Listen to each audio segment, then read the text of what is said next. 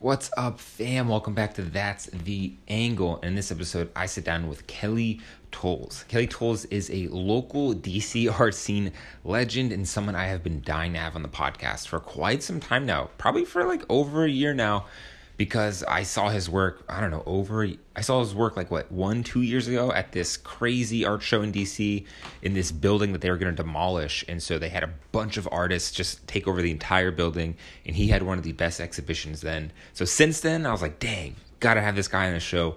And I did, and it was an awesome interview. It was really cool to talk with someone who's been in the game for so long and just to hear their knowledge and their wisdom and the struggles and what they've been through. Yeah, overall, I think everyone will just enjoy this podcast just as much as I did having it. But that being said, guys, please show some love by liking and subscribing on the YouTube. It's youtube.com/thatstheangle. And you might not know, but there's a bunch of other stuff on there besides interviews, a bunch of photography stuff, a bunch of photo shoot stuff. So yeah, it's pretty good content. I don't know. I'd subscribe if I were you. But no, I'm serious. I'm just trying to become a full-time YouTuber at some point in time, or full-time content creator. I don't know, whichever one happens first. But anyways, guys, let's get right into this episode. Enjoy. Doo-doo, doo-doo. That's the angle. Doo-doo. Oh, what? Doo-doo. That's the podcast. All right, what's going on, guys? Welcome back to That's the Angle. And I'm here with Kelly Tolles, man. How you doing? I'm actually beautiful. I'm doing really well. You're looking beautiful over there in your wife beater with some nice art behind you. Yeah, it's actually a duo called Fail. They're based out of New York. They're amazing. They're monsters. They slay walls. So, yeah. Yeah, look, say here, I'm just turning my headphones up a little bit. Okay. Oh, I think I just muted myself. But yeah, man, freaking, how's this quarantine been treating you, man? Have you been staying productive, or have you been just like immensely? Actually, I've been really, really productive. I think for most artists, everybody is used to being like almost quarantined, like in the studio for like 10, 12 hours a day by yourself, and like you're contemplating which colored blue you hate, or like, you know, whatever. So, but I think it's I'm used to it. And my family, like, we really hustled hard all the time. And it was just when it was the end of school, my son just started basically homeschooling with me for the most part. And then my wife would take him on the other days. And yeah, we just made it happen. I feel you on that, man. It's like the quarantine. It's like, welcome to the artist's life. It's like telling everyone, it's like, welcome to our life now, of like sitting inside, debating on what your project you're going to do, what you're going to work on today, what different sort of ideas you got to go through. Yeah. I'll be surprised if there's not like 500 solo shows or like 52 million albums that come out or anything like that. Because like just secluding yourself and like pondering yourself a lot. And like, especially during these crazy days, like trying to have an outlet, I think, is the hardest thing for other people, but not for artists. So like, it's just like, now you have a set track and you know what you want to do. And there was a little bit during the first month or two that I just like experimented and play with stuff. But right after that, it was just make. So yeah, I feel you, man. I feel like everyone was just trying to figure it out for the first month or two. But then after that, most artists I know were just kind of like, let's kick this shit into high gear. That way, when it's over, we're so ready to like produce some more shows, to be a part of things and to really put on. Yeah. They always say, I think it's a history thing where they say in times of crisis or in times of war or in times of like real crazy days, like that is when the most creative comes out. And especially for even like medicine, like look how like quickly they're trying to get a vaccine on. It supposedly takes years to normally get something right? Yeah. So like, but I feel in most apartments, like people just really like learn how to bake. They learn how to have a green thumb. They learn everyone's become domesticated. Yeah, but I mean it's kind of brilliant because like if you think about it, like most people like didn't have those skills to begin with, and they were just like do everyday life and go to like, you know, Safeway and pick up bread or whatever. And then now it turned into, well, I'm gonna learn how to make sourdough. And it was just like these things just went crazy.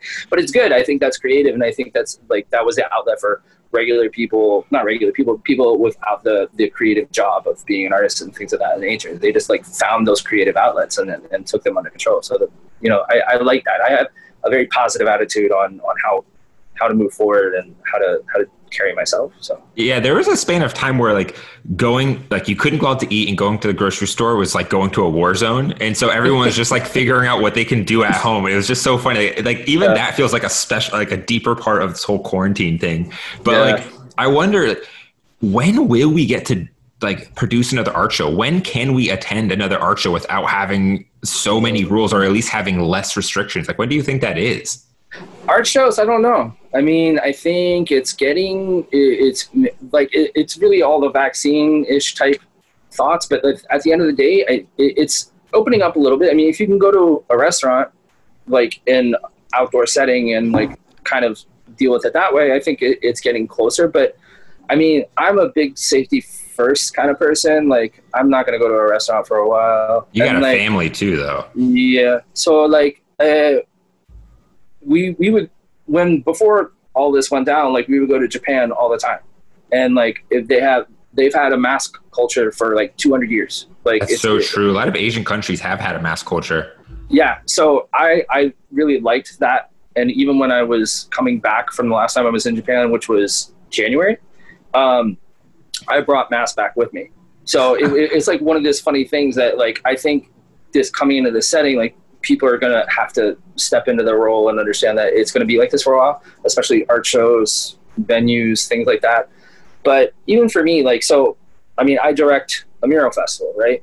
Mm-hmm. And like, even for that, we're still planning on having the mural festival, because we know, at least I know, that even the same thing of being in quarantine, I can keep artists on their walls by themselves, but that's outside though. That's predominantly outside. That's not like being in like a small venue where it's 100 plus shoulder to shoulder. And that's kind of like the fun part of the art show, is that it's so packed and there's so many people and there's energy going on. Well, I think of it as an outdoor gallery. So like, if we can put out, if we can put out like, 20, 30 murals, and it gives people a chance to do that. So they can social distance, they can go see some artwork, and then they can enjoy it, because the whole goal of that is to beautify the community. And, I think that's a step towards the right direction of like giving people, art and interested, and, being active in that way, but also keeping them safe. And that's what you do with your company, Powwow. It's Powwow. Yeah, Powwow DC. So Powwow DC is an international mural festival. So basically, I'm not going to tout it, but like, we are the largest international mural festival in the world. You can flex, man. You can flex. You got to flex my audience. Let them know I'm talking to a real one here. It started in Hawaii around 10 years ago. And then we have sister festivals all throughout the world. So Japan, Rotterdam, Taipei, Long Beach, like Worcester, Massachusetts. Like, holy shit. Yeah. That's bigger than I thought it was. I thought it was just like a DC thing. No, we have another one coming up in Cleveland. And like, even like again, February, we went for the anniversary in Hawaii, and all the directors went, and we all like, we worked together. We figured out how to make our culture and our festivals better. And like, we really bond. And it was like one of those things, because it was like a lot of travel. It was like January, Japan, like February, like Hawaii and LA and all this other stuff. Then all of a sudden it was like, everything broke. Yeah, you can't even do anything. But that's probably like the most acceptable sort of art displaying we can do, and like the public can approach at this point in time, where it's artists are outside, the public is outside, and yet it's still adding this culture and ambiance to the city, which is something that I think everyone's kind of embracing more of now. Yeah, that's the whole goal for us, is to beautify the community. It is not a money thing. It's a great slogan.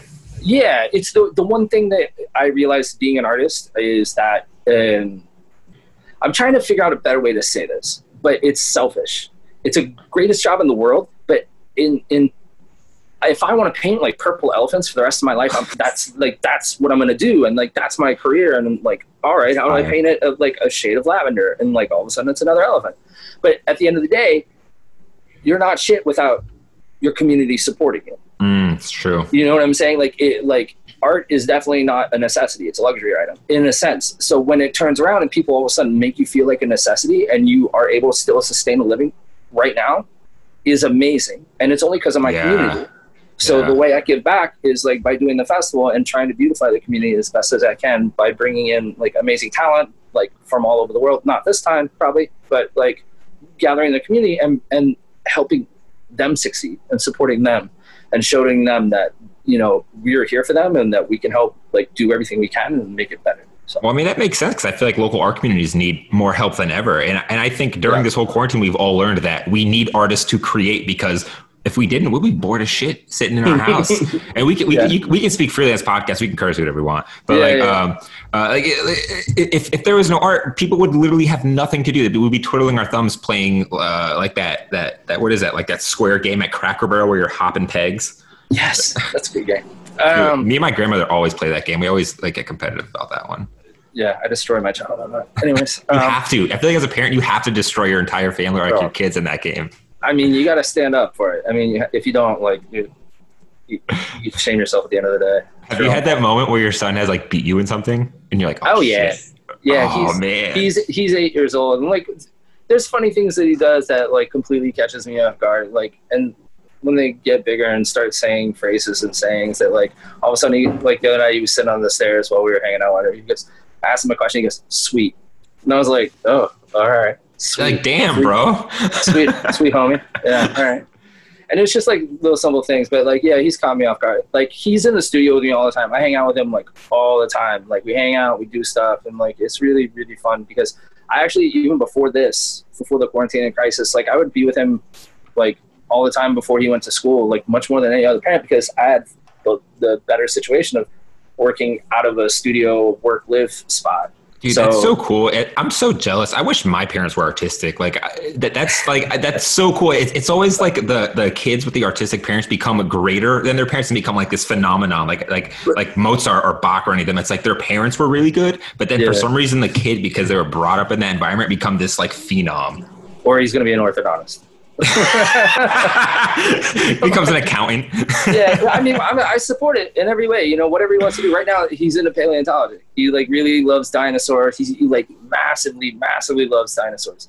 And like, he's just like, I'm like, all right, that's cool. As far as I know, besides Jurassic Park, like, paleontologists don't make money. They just like, it's not I don't really even know what they do besides dust bones. Like, that's all I think they do. I mean, try to discover new ones. So I'm like trying to push him to see if he wants to do like a YouTube paleontology kind of career, so that he can like channel it, be creative. But yeah, like he's rad. Atticus. You know, I wonder when's that moment where he realizes, he's like, oh shit, he's like, my dad. He's gonna be like, my dad's really cool. Like, has that moment happened yet where he gets so old that he's like, wait a minute, he's like, my dad's actually not stupid. He's pretty dope. I don't know. We'll see. I hope so. I mean, I think our job. I think when you become a parent, your job is to make your kid better than you. You know, I think that's what parents should strive for. At least like that's what we try to strive for. So like, if he at some point in time thinks I'm rad, I'll take it. You know, well, I feel like naturally you guys would be in the studio together, and I've been in your studio once, and you have like this really sick like bunker all at the top of your studio that I guess he chose in. But I imagine there's moments where like you teach him stuff and like you're painting and like you pass these sort of things down. Yeah. So yeah, he has a little loft in there. The little loft he's claimed it kind of for right now, but like it's basically, before it was for artists or friends of mine that would maybe be in town, they want to crash out, or even during powwow, like there's so many people there and there's so much going on before, like people would just hang out, and like, occasionally people would party and then pass out or whatever. So like at the studio, it's nice because like we can sleep like 4 or 5 people if needed, but like it's not where we sleep ever. Yeah, dude, your studio's sick. Your studio's super sick. Like I went there last year for the open studios for the DC Art Center, or DC Art Studios open studios, and that was the first time I think I formally met you. It wasn't the first time I ever like had been exposed to art. That's probably like the second time. The first time, dude, was at the Umbrella show like 2 years ago. Dude, that was an insane show, and in my opinion, one of the most like. Your work was awesome, but as a collective, like that whole experience was probably one of the most inspiring but coolest things I've seen like happen in DC in a long time. Would you mind like for people listening, explaining what that show exactly was?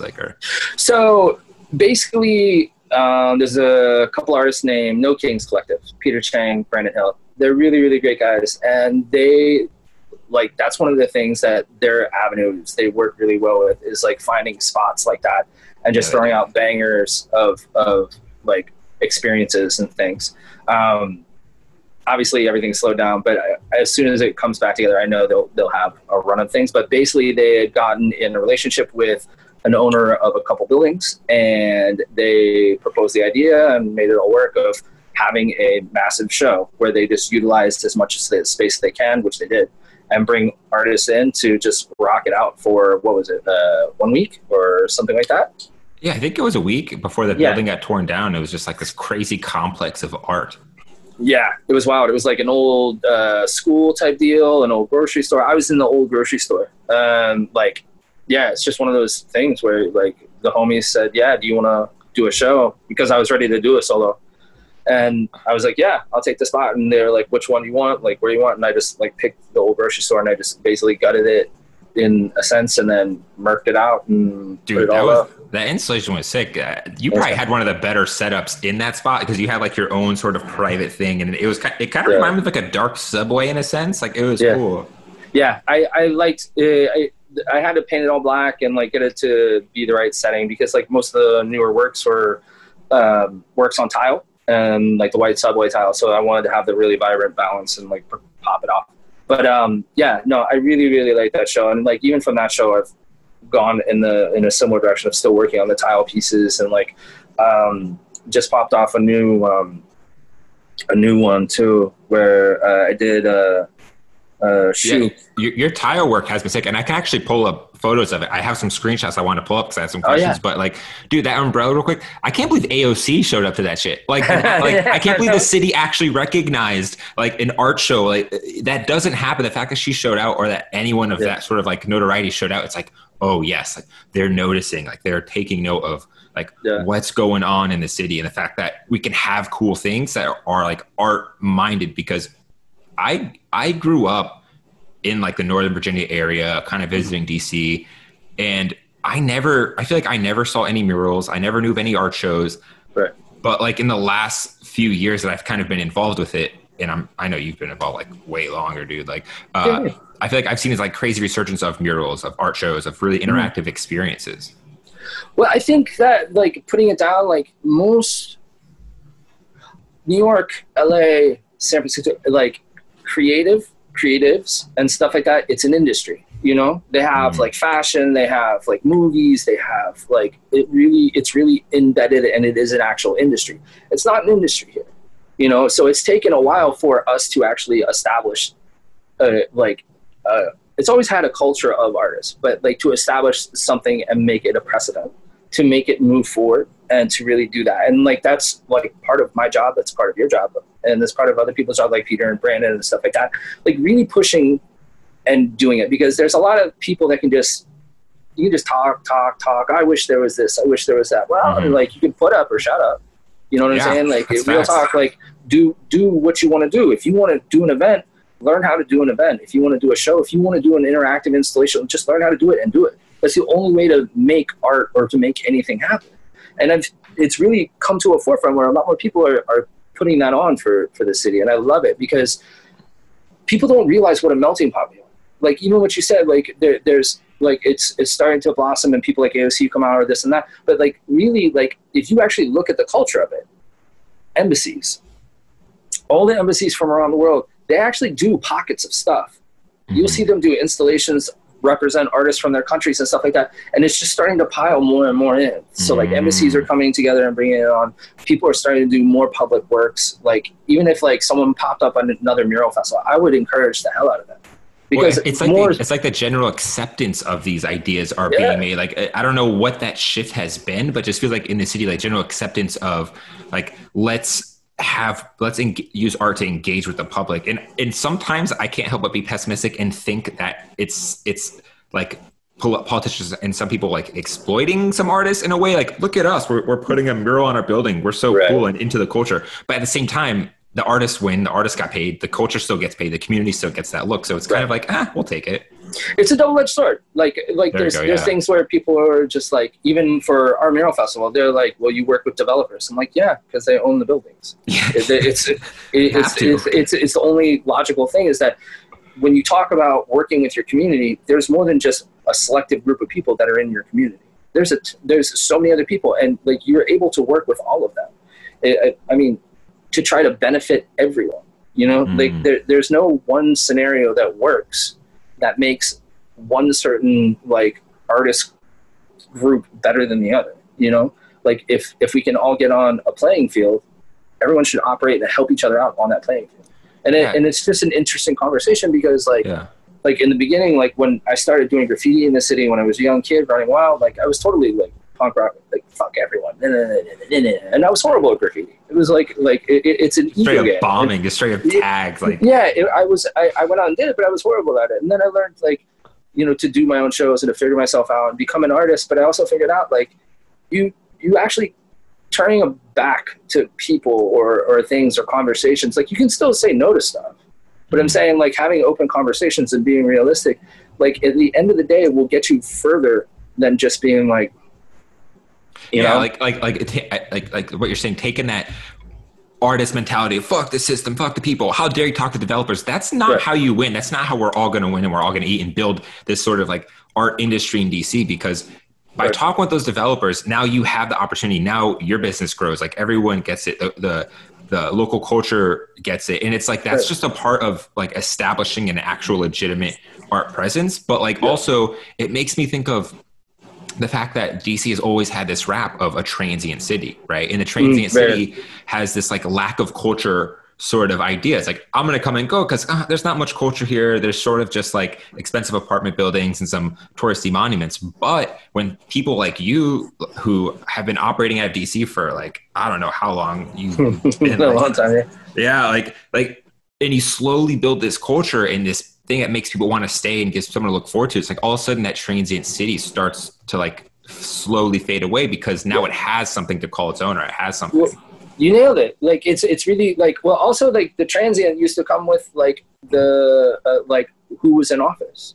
You know what I'm saying? Like you'd have one or two terms of like a Democrat, and then all of a sudden he goes out, and then there's a Republican, and then it switches up, and like that's what would happen is like people would come in for that term, and then into DC, and then leave. But now, like the biggest trend is like in the past 10, 12 years is that there's people who come into DC, and then they realize, wow, this city is like actually cool. And then all of a sudden, like our food scene just like went through the roof. Yeah, dude, the food scene like went through the goddamn roof. Like, and there's so many people like getting like all of a sudden like accolades and Michelin and this and that and the other. Like, and then people just like, they slept on us. They didn't think like it was worth it. And then all of a sudden, people stay because they're like amazing food.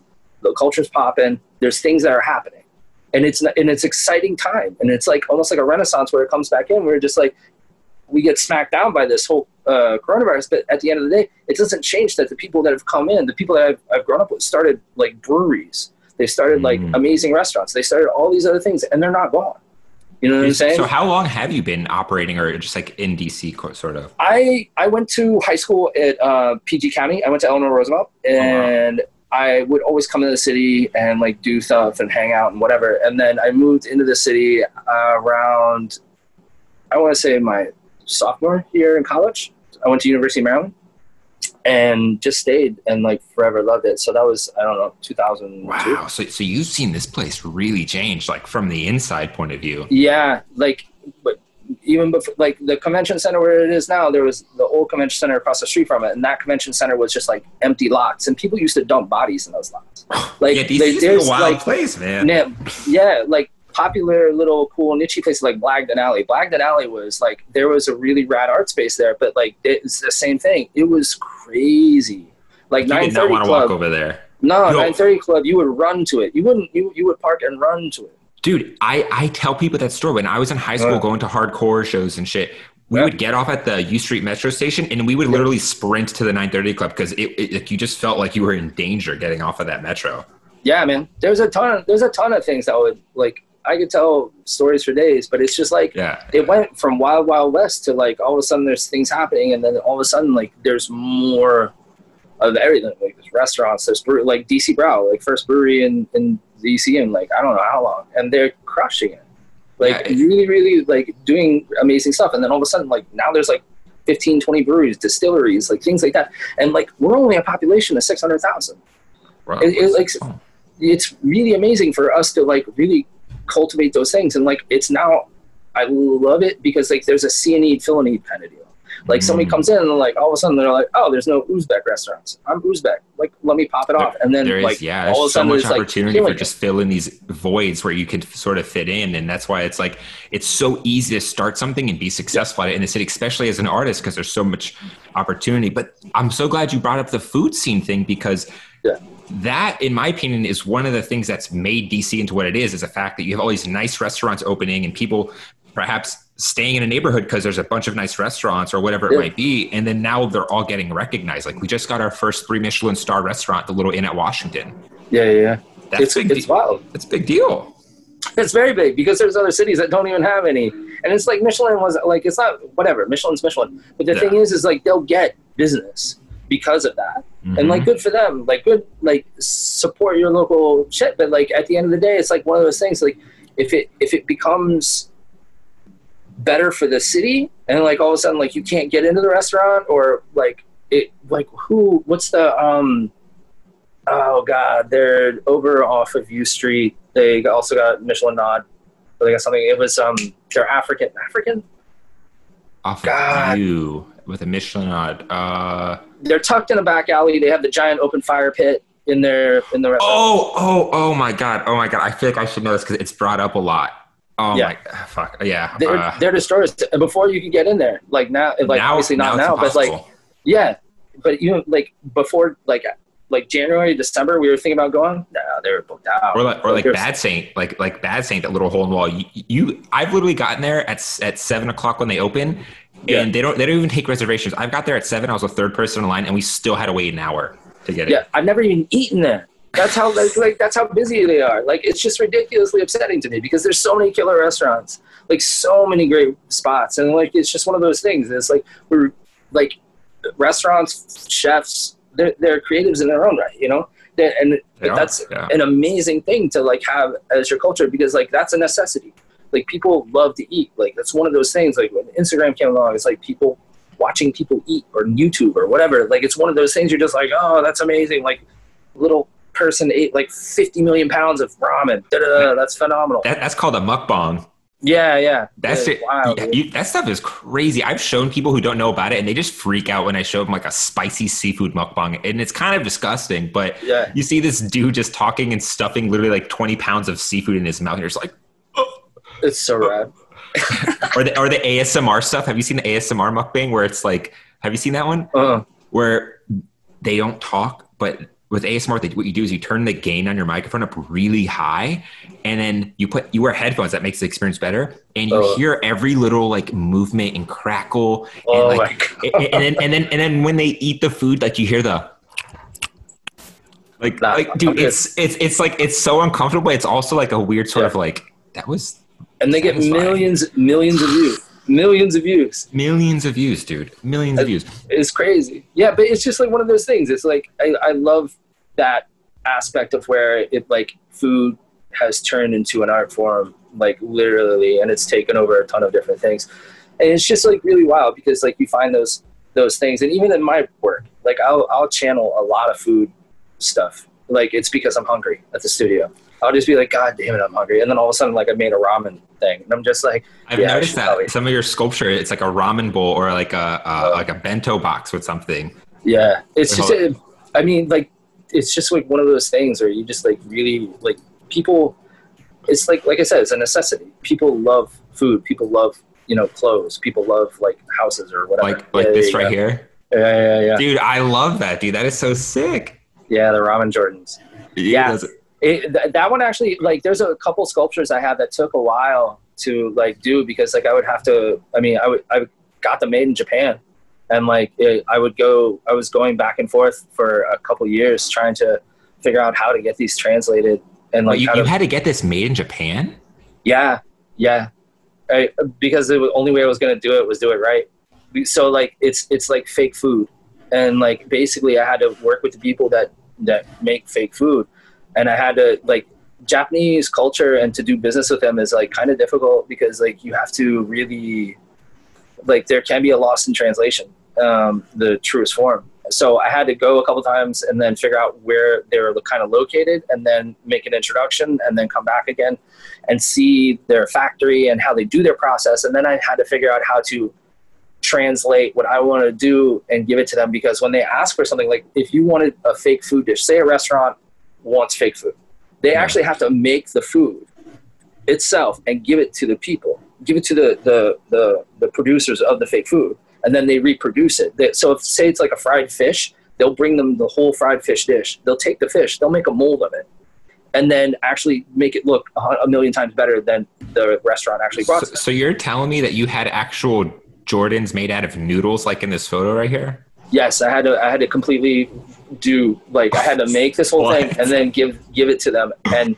when we sat down in the meeting, the first time I talked to them, I was like, all right, I want to do this. And they're like, well, you don't understand. I was like, look, when you guys make this stuff, how do you make it? And they're like, okay. I was like, do you have a mold of an apple? They're like, yes. And I was like, all right, dope. I want to do a ramen apple. And they're like, brains started leaking out of their head. They're like, I don't get it. And I was like, take the mold of the apple and let's put ramen stuff in it. They're like, yes. And I was like, sweet, understood. All right, cool. And then I had to like reverse engineer how they were doing it so I had to make it to give to them so that they can make it. So it was like really, really wild, because like as an artist, 9 times out of the time, like I'm very impulsive. I like to just like make and like get dirty and gritty and whatever. So I really like, this was a really big endeavor of like going there, investigating, finding out, like seeing their process, reverse engineer it, and then come back to them and have them produce it. But you went to them because traditionally Japan makes the best toys. Like their toy manufacturing is like the best. Their replicas and their 3D models, it's the shit. It's the shit. Yeah. This company's been around for 100 years. They've been making fake food for 100 years. So like it's like one of those things that's like I could try to engineer and do it myself, but it would take me like 100 years to figure out how to make it like they can. So like basically I just like, all right, I'm just going to go to you and figure it out. And it's been an amazing process because it's led to more and more. And like every time I go, like I would all of a sudden go on, like a homie would hit me up and be like, hey, do you want to paint a wall? I'm like, yeah. Hey, do you want to do this? And like, so fun. Yeah. And it's amazing because like I've gotten to be able to work with friends and work with people, but then it leads to relationships where I'm actually getting work and doing work while going to get stuff made. So all of a sudden like, I'm there and I'm like, hey, like hit up my friend. And he's like one of the big creatives for Apple in Japan. And we're sitting there talking about it, and I actually showed him like the ramen Jordans at lunch one day. And he was like, yo, this is amazing. I'm like, thank you. I was like, I remember I was telling you about coming back the next time when I was getting them made, and this is what they turned out to be. He's like, do you want to go meet with Nike? And I was like, what? I was like, yeah. He's like, who cool. just throws that out there? You just want to go meet with Nike? Show me your ramen J's? Yeah, pretty much. So he like literally after lunch, he hopped on the phone and he tried to call his homie up, and he was like, oh, he's not picking up. He's probably in a meeting. Let me connect you email. And we were leaving like the next day. Like my wife and son always come with me.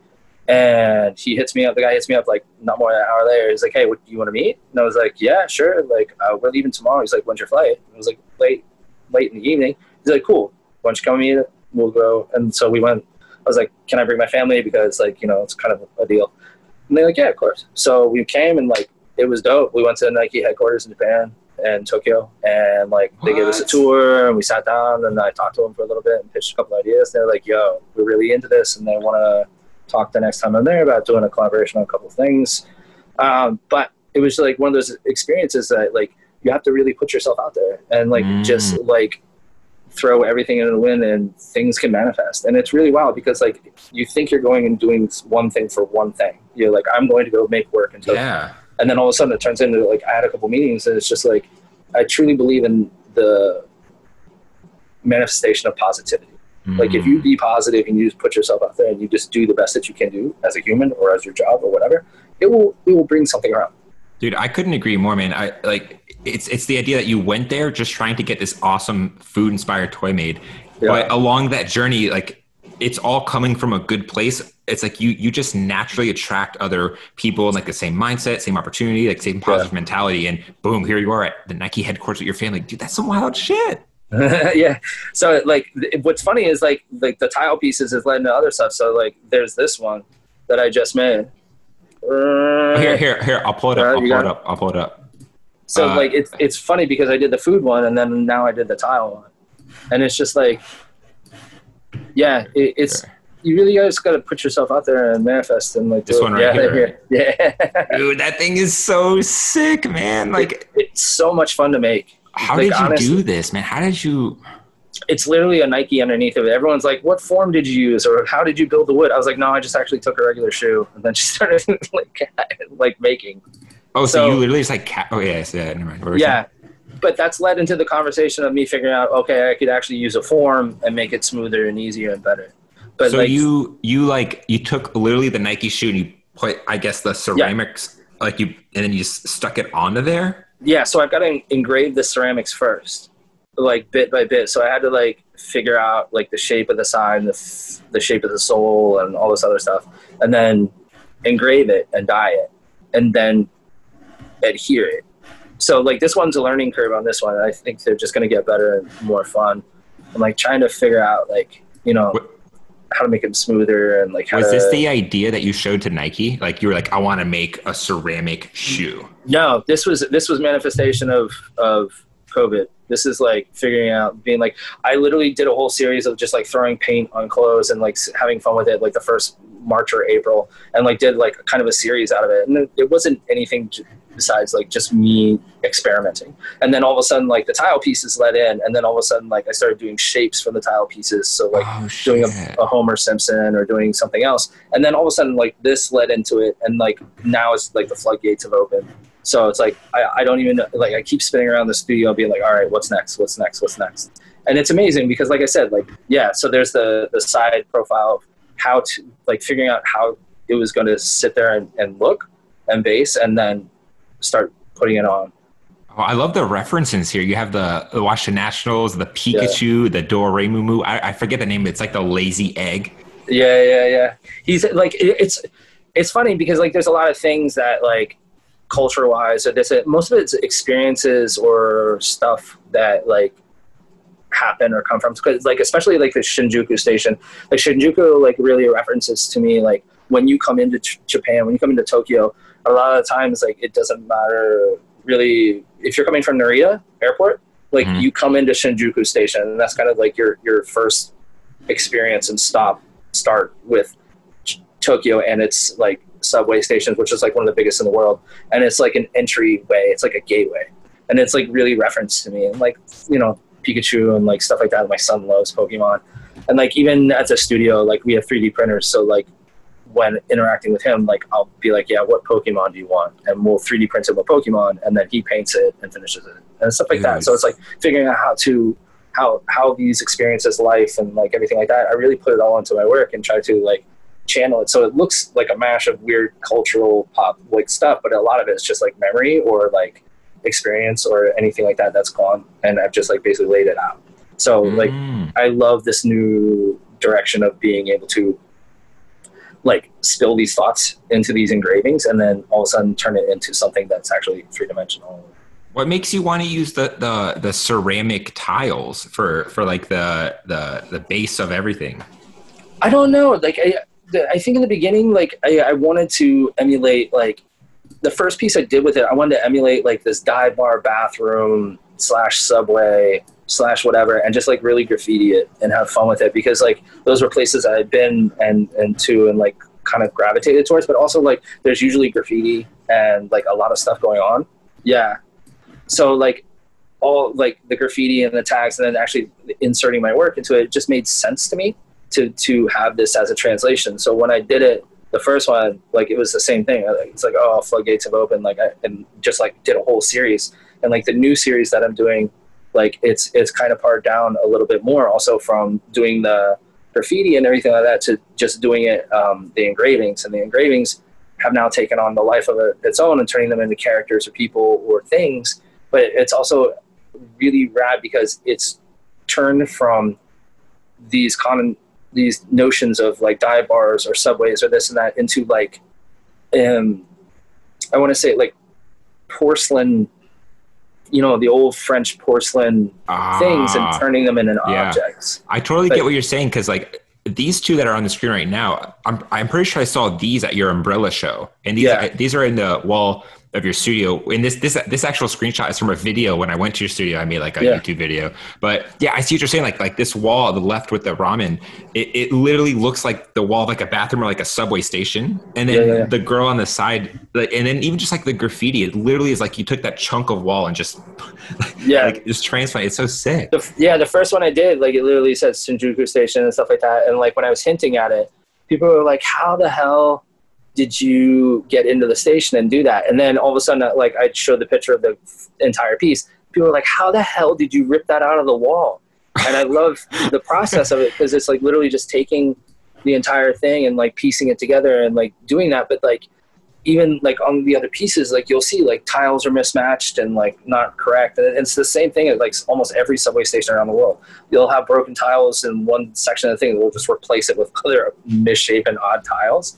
And then it just like, it has that ambience of like, it's cohesive, but it's not, it's weird.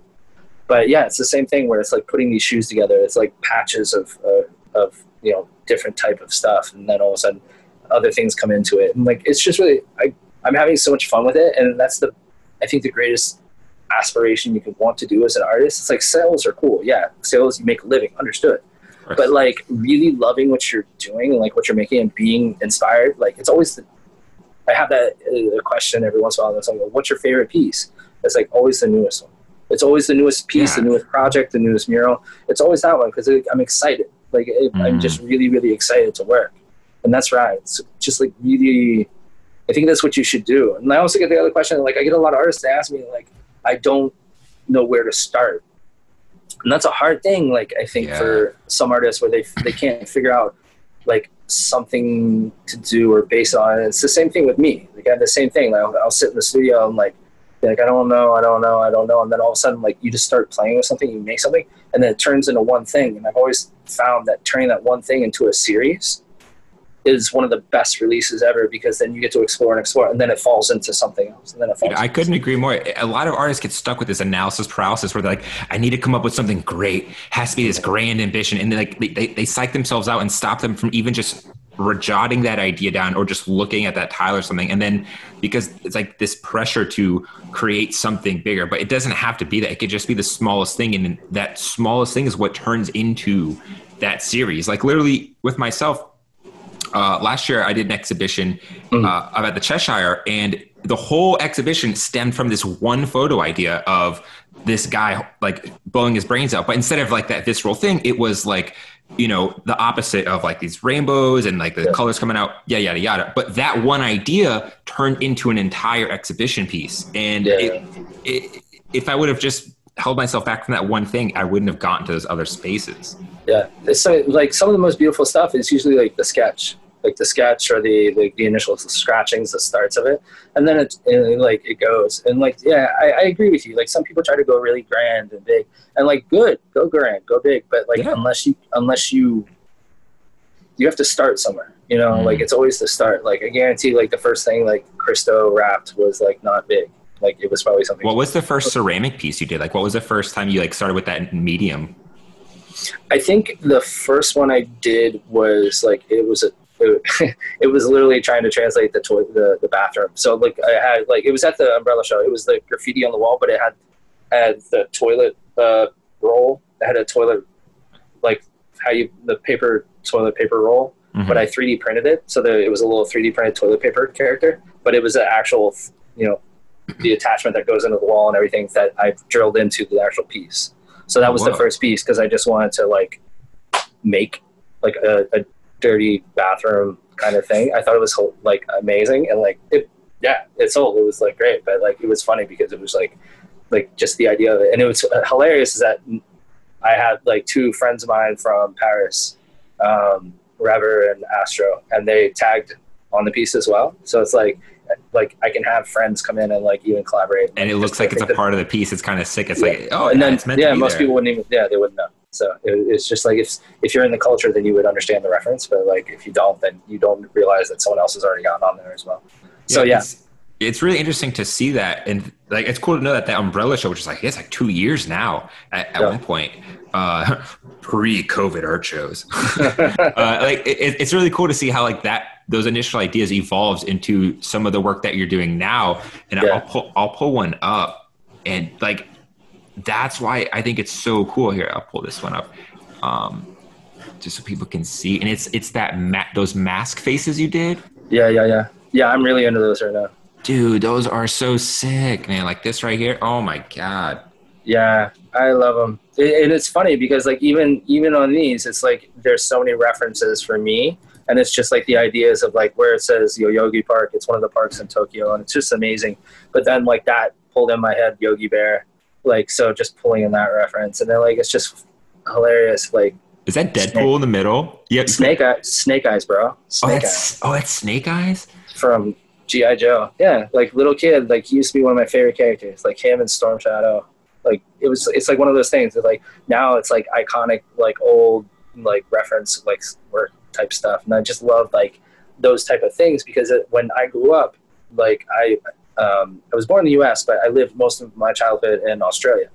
And it was like the dead center of Australia, a little town called Alice Springs. So I lived there like most of my elementary school. Wow. And like all we got, like this was pre everything. Like, so only channel we got was BBC One. And like during BBC One, like all we got was like Japanese anime that was dubbed. So like Astro Boy, Voltron, things like that. So those were my childhood influences. And then like I would get G.I. Joes like sent over from my grandfather, this and that and the other. But it was like that. I know exactly where my influences came from. Like it was from like those, like my childhood of like Japanese dubbed anime, like this and that and the other. But then like got into like, you know, middle school, come back to the US and then like going to junior high and it was like, oh, I got into metal. And then all of a sudden I got into like hardcore and then raves and all this other stuff. And then it just translated more and more and more. And I know exactly what my reference was. And it's kind of like great because like some people like have that weird thing where they can't like put a finger on it. Mm-hmm. You know, I know exactly where it comes from. Like if people don't see my work sometimes they'll think like I'm a 20-year-old Japanese girl. I don't know, but like I can see that. I mean, even with the name Kelly, like I still get but it's fine. Like it's hilarious. It's interesting that like our childhood influences stick with us for so long. Like you have these vivid memories of like after school anime shows. Like I have those same sort of experiences, but instead of like that was your generation, but for me it was like Ronin Warriors and like Dragon Ball and like Gundam and stuff like that. I still watch anime all the time. I do too. I love that shit. Yeah. There's nothing like the thing is my wife will be like, stop watching cartoon. I turn around, I'm like, they're animated stories. Well, no, but there's the artistic value of it, like how you create one of those things. Like, I mean, like it's really, really time consuming to make an anime.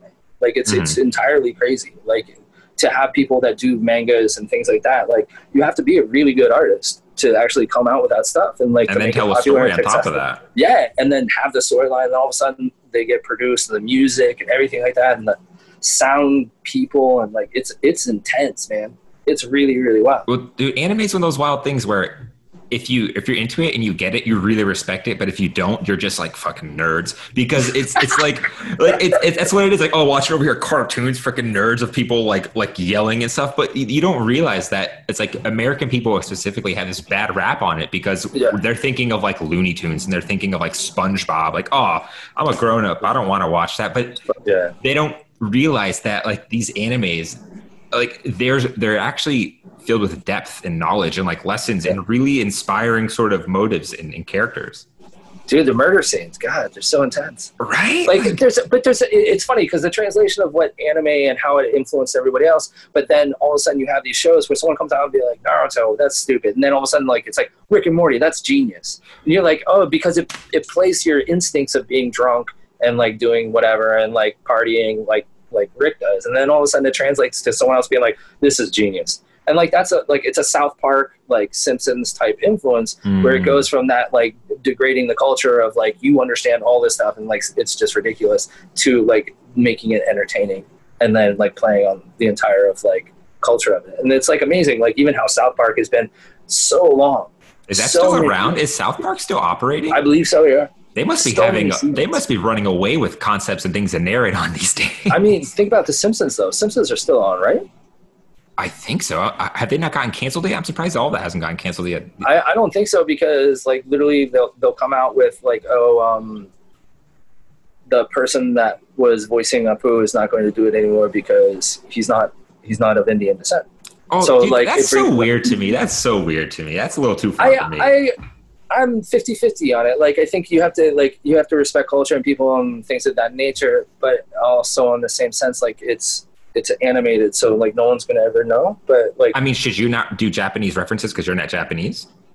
Truth. I understand that, but like for me, it's like if I was doing work that was replicating something else, I still wouldn't care, because at the end of the day, I'm an artist. Like, my job is to make, and what I believe in, like spitting out memories, ideas, like emotions, and that's my job. Like, so telling an artist not to do something is a little bit like offensive and odd. Or putting limitations on it, or putting boundaries on what they can and can't express. Right. But I think also in the same sense, like, you have to be responsible for being sensitive to other people in a sense. Like, I always try to make my work positive. Like, I don't do shock value. I think that's where people draw the line, and like that's where the offense comes in. Is where someone shits in a box and they're like, "Hey, it's art." And they're like,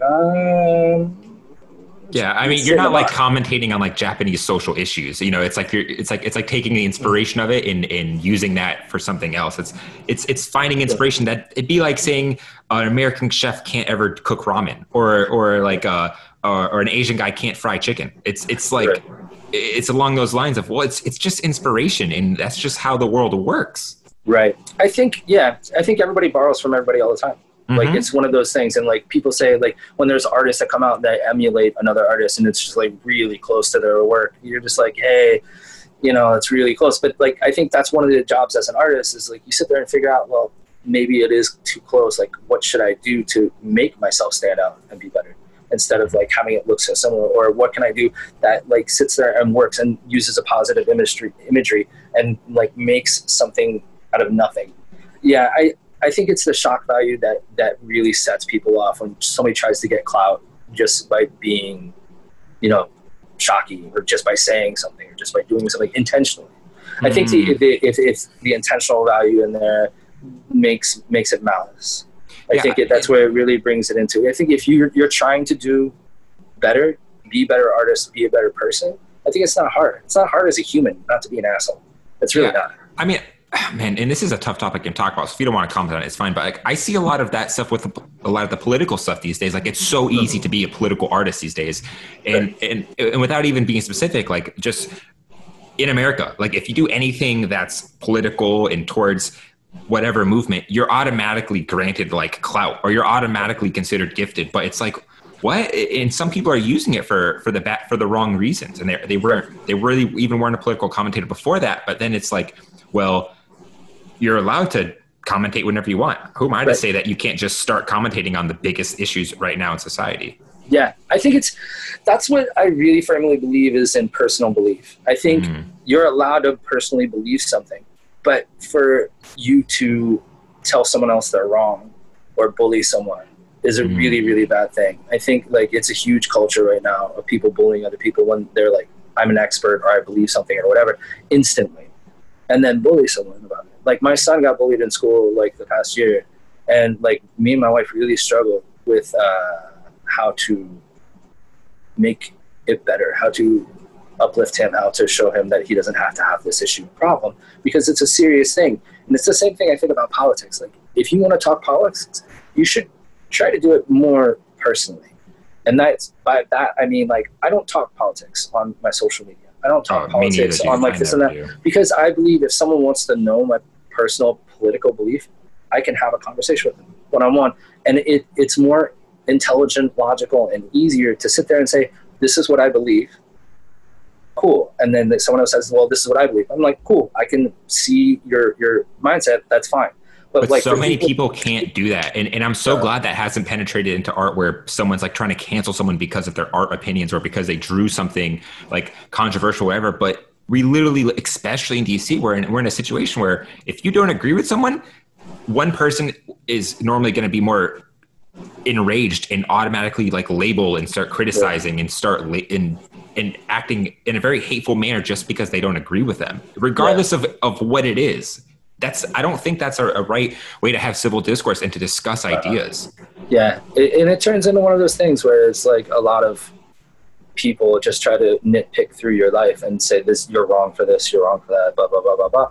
And I'm just like, that's, I can understand that people can get upset and emotional about something, but to try to take people down just over the smallest things is like absurd. Like someone makes a comment on some board and then all of a sudden like 10 people attack them, and the comment could be like about butter and like if it's better to be unsalted or salted, and you're just like people just need to and that's where I think a lot of this quarantine came back into play, where people really isolated themselves and they just like festered and like can only release online or this and that because they can't do it amongst other people, and a lot of things like built up in people personally.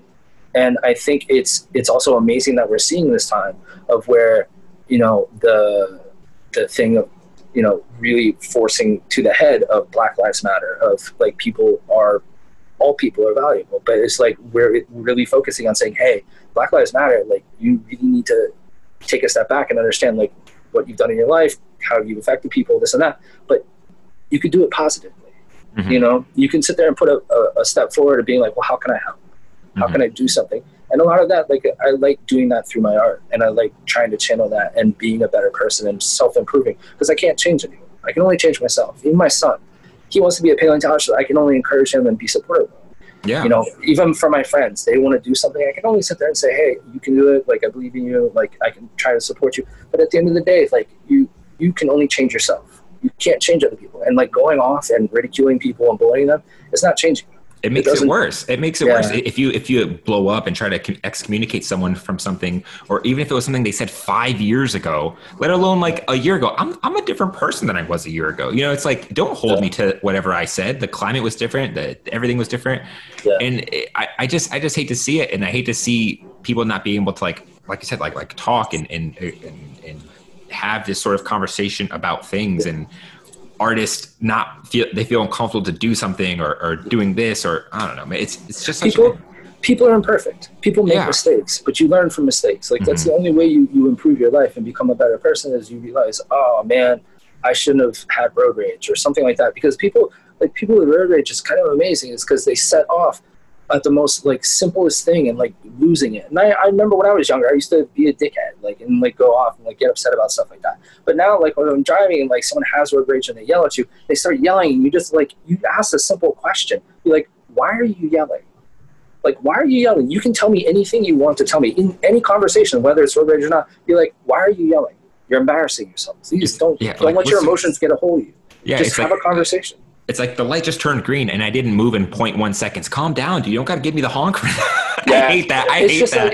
But it's just the thing is, you're not going to change that person, but you can try to de-escalate a situation and try to get someone to actually be rational and be like, it's not worth it. It's not worth your time. We have such little time on this earth. Like, it's really true. And the better off that we can treat each other, the better we are. And the better we improve ourselves is at the end of the day, I think our main goal, you should just some people believe in karma, some people don't, but I think being a good person, putting good things out into the world and trying to be actually positive and beneficial helps, Yeah, I think you made a good point about the fact that we're all in quarantine. We all have less to do. We're not worried about where we're going to go get brunch on Sunday, because you literally can't. And so we're over here stewing over ideas and running circles in our mind. And there's some people who are literally alone in their apartments and they can't meet up with their friends, and I remember the first day I moved into this place, the girl below me, I was moving shit at 11 o'clock at night, because I'm trying to build my bed, right? Uh-huh. She comes upstairs and she knocks on my door. She was on the verge of a mental breakdown. She was like, I haven't seen my friends in months. I haven't seen anyone. I've been here. She's like, I'm going home tomorrow for a few months. I won't be below you. If just this one night, if you could just be quiet. And I looked at her and I was just really baked. I was just like, oh my God, what is this lady doing to me? And I was just like, you know what? I was just like, all right, you got it. I don't want to get stabbed tonight. And then it went, but there's so many people like that. And then that can be translated into what someone said or what they think, or not agreeing with them. But luckily, not everyone's like us, where they have an art, they have an outlet where they always have something to do, something to channel it into. I mean, when was the last time you actually talked to your neighbors? You know what I'm saying? Like, most people don't even talk to their goddamn neighbors. Like, it's one of those things. Like, if you actually have a friendly conversation with someone and you build a mild, like simple, mild relationship, all of a sudden those issues, they break down to nothing. And they're just like, oh, Ted's fine. He's all right. He's a good guy. He doesn't mean to be loud right now. He'll be all right. And like, it turns into that. Like, it turns into those conversations that I think you engage and interact with people. I mean, you got to be really, really malice to want to, like, you know. Well, it's like, weird really because it's weird because we're kind of in this situation where people value community more than ever, but people distrust each other individually more than ever because we all think the other person has corona. Like, like I step out my door and I look to my apartment and to the right. If like I don't have my mask on, she doesn't have her mask on there. Even like we just go cover our face or something, and it's like this weird sort of like I don't trust you feeling that doesn't feel right. I don't like that at all. Well, I mean, yesterday they just did the mandate, DC mask. Oh, the mandatory mask. Mandatory. It's mandated now. You have to wear a mask outside. It doesn't matter. That's you wild. can get up to $1,000 fine. People are like, what are you going to do? You're going to get a fine for $1,000. That's real. You can get a fine now. Like literally someone could roll up to me and be like, yo, here's $1,000 fine. Cop can roll up to you, say, why aren't you wearing a mask? You say, fuck you, I don't want to. You say, all right, cool, here's $1,000 fine. You can have your opinion. I mean, like, I think, you know what I think is crazy is that it's one of the things that I started making actually as soon as it happened. I realized like it's going to turn into a mass culture. Like we're going to basically go the way of Japan, whether people are fighting it now or not. It doesn't change the fact that probably in Japan around 200 years ago during their Edo period, like it was coal mining, and that's why they started wearing masks. And people were getting sick. Yeah, it was coal mining. So like what happened was like they translated now, and like even now it's like if you feel sick before Corona, you would wear a mask, or if you don't. Like if like this is not me saying it, it's just one of the cultural things. If a girl didn't feel like wearing makeup, she would wear a mask or this and that and the other. It was just like a face covering, and it's turned into an accessory there, and it's very accepted. And like it's gonna change here too. Like even after if coronavirus gets a vaccine, even after it's still gonna be a mask culture. People are gonna wear masks because they're like you said untrusting. But the thing is, at the end of the day, you're gonna be healthy. You know what I'm saying? This is just my own personal belief. Is that looking at their culture and being there and seeing how they wear masks, even just if you feel sick, if you feel like you have the flu or a cold or whatever, you don't want to give it to someone else. It's the same thing with what everything's going on right now. Or you don't want to get it, then you just wear a mask. Because they have one of the biggest subway systems in the world in Tokyo. And it's just like very common that there's a lot of things going on. That's interesting. Like, I remember growing up and looking at photos of like China and Japan and seeing them wear masks, and I always thought it was so weird. And I assumed like in places like China it was because of like the pollution and whatnot. But I never thought it was for the reasons of someone actually not wanting to get other people sick or like thinking they just looked ugly because they weren't wearing makeup. It's fascinating. It's the truth. It's really thought provoking because if they can do it for 200 years, and like the U.S. is only now are forced to do it. But like at the end of the day, they've turned it into like it's basically an accessory also. Like you can get something that looks really, really dope and wear it as that. Like, you know, like people that brought ninjas into this world, I think they're onto something. Like, you know, masks are here to stay. Masks. I mean, it's just like it's just a part of our like you wear underwear, you wear socks, and you might wear a mask if you want to. Except now you have to wear a mask, or else you're going to have to pay your rent in fines. I mean, it's just a piece of cloth on your face. It's not that big of a deal. I think personally, but I think if it's gonna go anything, like turn it into an accessory, like fact that like people wear hats because the sun's out too bright, like things like that. Like you can definitely find something that you would find acceptable as a mask and wear it. Like, but I think it's here to stay for a while. Like even if there is a vaccine, it's gonna be around for a while. But that I think is one of the greatest outlets too is creatives and artists. How many artists jumped on masks and doing them and like producing? It is cool. Yeah, it became an income in a time that's rough, and then also it's like you don't look stupid wearing a doctor's mask. Yeah, I mean, as soon as this happened, like I jumped on masks like immediately because A, I thought they were cool, but like B, like I just knew that there would be a need for it, and it was really, really true. So, I mean, if people wearing masks allows us to have art shows and to gather again, I'm all for it because I miss that stuff, man. I miss seeing my friends. I miss seeing new art. I miss like that culture of DC. I just miss it so much. Someone geniusly came out with one which is like really simple. It's like a double layer mask, so it's like mostly here and then there's a little thing here, but you can fit a straw inside the mask, like in between the two. Interesting. Yeah, so now you can actually go out drinking with other people and still whatever. Are you saying you're gonna drink your beer with a straw? No.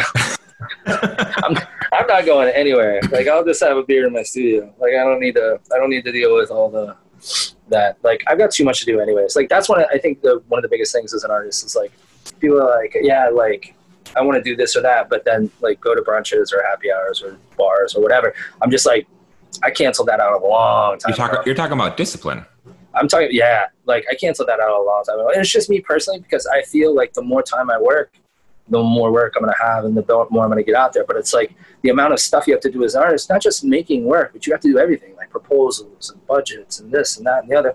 Like, I have to, like, planning the mural festival is a whole year. It takes me a long time to do it. And it's like a whole entire job that I don't get paid for, that I have to sit there and work every year on all the time and make connections and figure out walls and figure out artists and figure out how to make this succeed.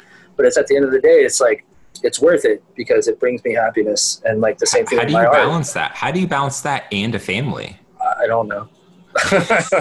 Does it all just mesh into one? Like, it all just becomes one giant thing? I just accept it. I just do it. And like, the thing is that if you don't just do it, like, it's not going to get done. Like, if if somebody emails you, like, don't put it off, just get it, like, answer them back and like figure it out. But at the end of the day, if I don't plan it, if I don't jump ahead, and like, even like, I was very, very lucky, like, this is the weird thing to say for coronavirus, is that I normally hold the festival in May. Mm-hmm. And I had decided last year that I was going to move the festival to the fall in October. Wow. Because we always get rained out every May. Like, it's beautiful weather, but we get rained out and it sucks. So as soon as I made that decision, because there's so much work you have to put into it to build up. If I had planned for May, March and April, I would have been done. Like, it would have been, the festival would have been canceled. It would have been over. Yeah, it would have been pushed back anyways. No one would have came out, and it would have been a big clusterfuck. Yeah, but now after experiencing everything, learning everything, like, I know I can pull this off in October. It's going to be a different format, but the thing is that it's still going to be something that I can sit there and help do something for the community and bring some joy and some life back, that make everybody safe, help them work safe. But at the end of the day, like, give them something to go to, because there's nothing happening. There's no concerts, there's no this, the people can't go out. So if I can make some murals happen and get some artists like going and like things like that, then it's worth it. Like, it'll be good, and like, we can have something, we can make it happen. I love your insight on that, because one of the things why I was so excited to have you on the show is because, like, you're operating at such a high level for an artist. Like, you're exhibiting, at least before Corona, anyways, like, around the world. Like, you're running a powwow, which is a whole separate business from running your own business as an artist. Like, and then you even have that whole Holy Bones thing, where I guess you bring other artists in and whatever. You're a busy man. And so it's so interesting to hear how you sort of juggle all these things to get and still find time and not go crazy. It's like, it's kind of cool. Discipline. Yeah. It's just really like I think most people see artists as like this crazy lackadaisical, like, just like in their own world, like coffee shops or whatever the fuck. Like it's not like that. And I think it's not like that for a lot of us.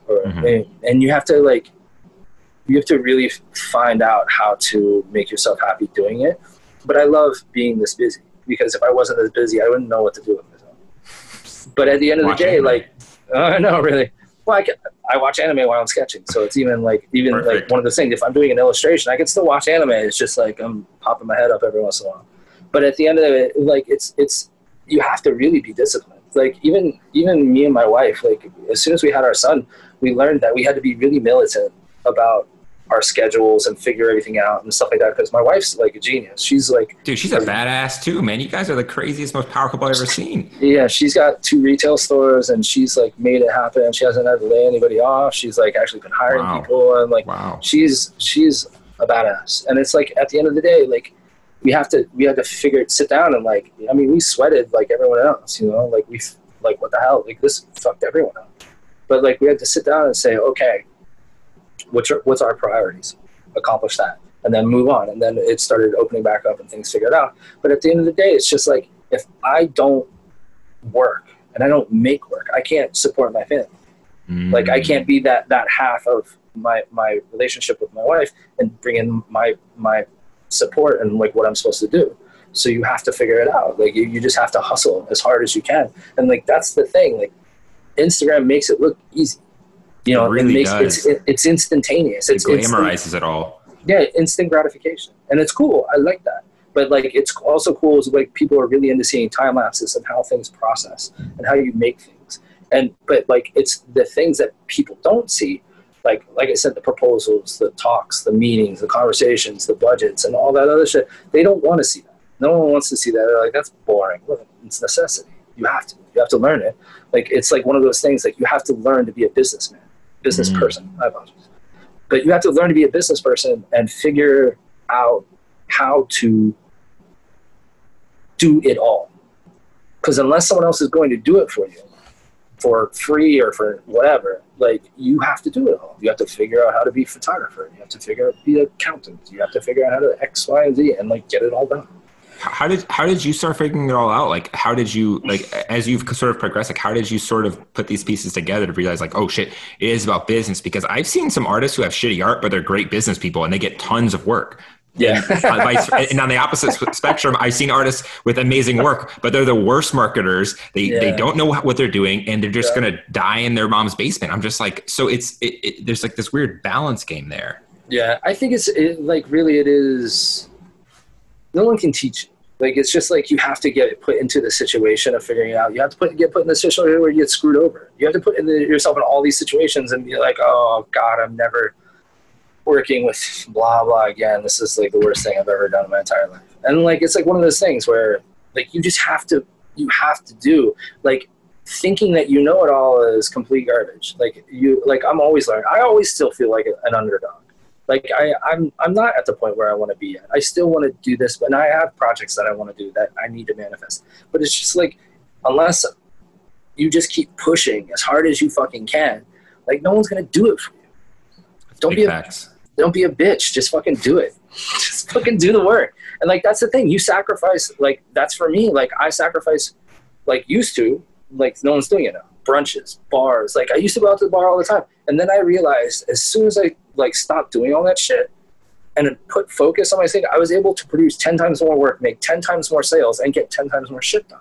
And accomplish those things you wanted. Like now all of a sudden you're getting that show, you're getting that extra money to go to Japan, where you get that extra inspiration. Like, it's like you said, it sort of compounds on itself. Yeah. And you have to do it, because if you come up with a crazy idea, be like, I want to paint like this series of purple elephants, like, you have to buy the canvases and make the stuff and do all the things, but then you have to do the pricing and like, you have to sell it. And like, that's that artist thing of where I think that, like I said, on Instagram, people make it look instantaneous or something like that. Like, when people get in that complacent mindset of being like, well, I make amazing art, so people should just buy it and do stuff for me already. Like, oh God, it doesn't work like that. Like, they're not reaching out and asking. I always think like the biggest thing is along the lines of what you said is just like taking those risks, asking, producing your art show. Not sure if someone's going to come up, you know, and not sure if someone's going to go. They might not. You might fail, but you can't let that stop. It's like, you have to keep that sort of hustle mentality. And it's kind of ironic the whole time you're saying that, literally behind your head it says fail right behind you, which I think a lot of people will. You have to do at some point, like in the journey of getting to wherever it is you want to go. But I think, but it's like an investment. Like, you make a show, you're investing money. And like, that's what I do now though. I just work. I don't work to make a show. If it turns into a show, cool. But the thing is like, I want to make work. And a lot of people hit me up a lot of times where they'll buy my work before I can get it out to make a show. So it's a good problem. It is a good problem. But the thing is what's even more wild is that you have to build that body of work to make the show. And it's an investment. And you have to figure out, where's that money come from? And like, even being more creative is like being like, I don't have money to do that right now.